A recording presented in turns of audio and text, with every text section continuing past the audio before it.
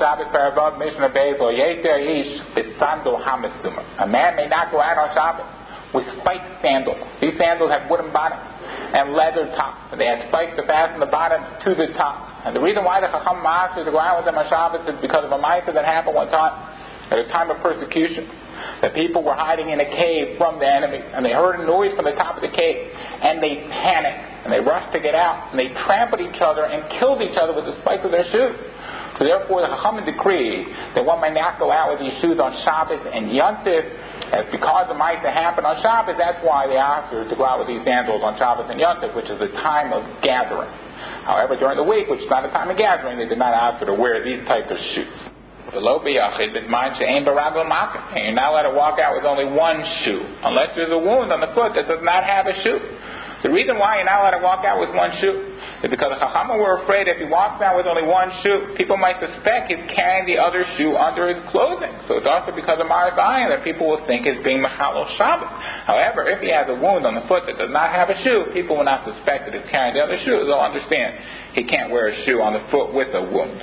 Another reason given is if he walked out with only one shoe, people might laugh at him, and that might lead him to take off the one shoe and carry it with him in the Rosh Hashanah. So therefore the Chacham authored him from wearing only one shoe, unless he has a wound on the other foot. If he has a wound on the other foot, people will not laugh at him because they'll understand he can't wear a shoe on the foot with a wound. The lobe is tefillin. You're not allowed to walk out on Shabbos wearing your tefillin. Now, even though Minat Torah is supposed to wear your tefillin outside on Shabbos, since the tefillin is like an ornament.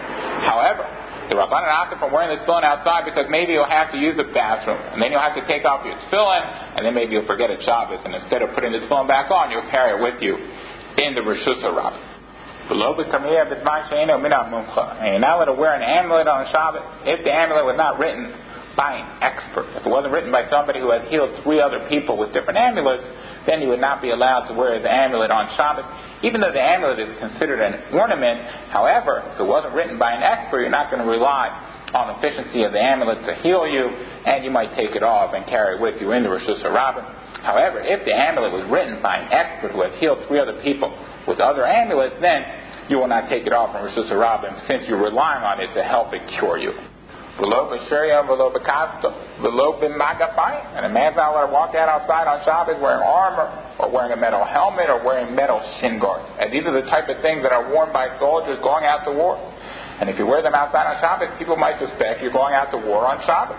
However, if you do go out into Rosh Hashanah with any of the things mentioned in this Mishnah, you would not be chayav achatas if you went out with them. B'shogeg, the reason being is that none of these things are also in the Torah to go out with them, since they are considered ornaments or they're considered part of your clothing. So therefore, since it's only also midrabanan to go out with them, there is no chayav achatas for going out with them in the Rosh Hashanah. Shabbos, Paravav, Mishnah Gimel, Isha, B'machat HaNikuba. A woman is not allowed to go out in Rosh Hashanah on Shabbos wearing a perforated needle inserted into her clothing. As a perforated needle is not a tachshit at all. It's not an ornament for a woman. It's considered that she's carrying Rosh Hashanah, and it is asur min haTorah. Now, even though it's inserted into her clothing, she's not carrying it in her hand. But it's not considered a shina. It's not considered that she's carrying it in an abnormal way, and it would not be asur min haTorah. The reason being is because tailors often walk out with needles inserted in their clothing. So since it's normal for a tailor to walk out like that, it's not considered a shinoi to walk out with a needle inserted in your clothing. And since it's not an ornament, if you walk out with it in Rosh Hashanah, you're chayav achatas. And a woman is not allowed to walk out in Rosh Hashanah on Shabbos wearing a ring with a signet on her finger. And the woman does not normally wear a ring with a signet, so therefore it's not considered an ornament for a woman, and she would be chayav achatas for wearing it outside in Rosh Hashanah. It's not considered a shinoi to wear it on her finger instead of carrying it in her hand, because that's considered a normal way of carrying a ring by putting it on your finger. As oftentimes somebody's husband who wears a ring with a signet will give the ring to the wife in order to put it away for him. And until she puts it away, she'll wear it on her finger. So even though it's not an ornament for her, but oftentimes she puts it on her finger when her husband wants her to put it away for him. So therefore it's considered a normal way of carrying a ring by putting it on the finger. And if she puts it on her finger and walks out with it in Rosh Hashanah, it would be also in a Torah, and she would be chayav achatas.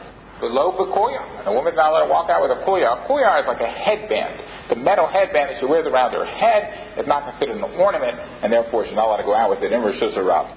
Below b'kovel, and a woman can't walk out with a vial of nice smelling spices that a woman If it does not smell that great, carries it around with her, that would not be considered an ornament. She can't walk out with it on Shabbos. And a woman can't walk out with a flask of perfume. And this is also not an ornament, and therefore she can't walk out with it. If a woman does walk out with any of these things on Shabbos, she would be chayav v'chatas according to Rabbi Meir. None of these things are considered an ornament, so therefore it's also in Torah to go out with them. And to go out with them b'shogeg, you have to bring a korban chatas according to Rabbi Meir.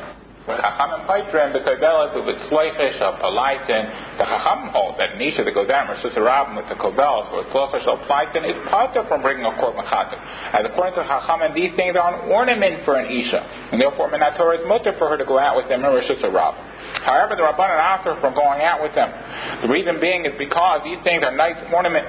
Then maybe if she sees her friend, she'll take it off to show it to her friend, and then she'll forget it Shabbos and walk with them 4 Amos and Rishus Harabim. So it's awesome for the Rabbanan to go out with them. But since Minat Torah is mutter to go out with them, there is no chiyuv chatas for a woman that goes out with them b'shogeg into Rishus Harabim.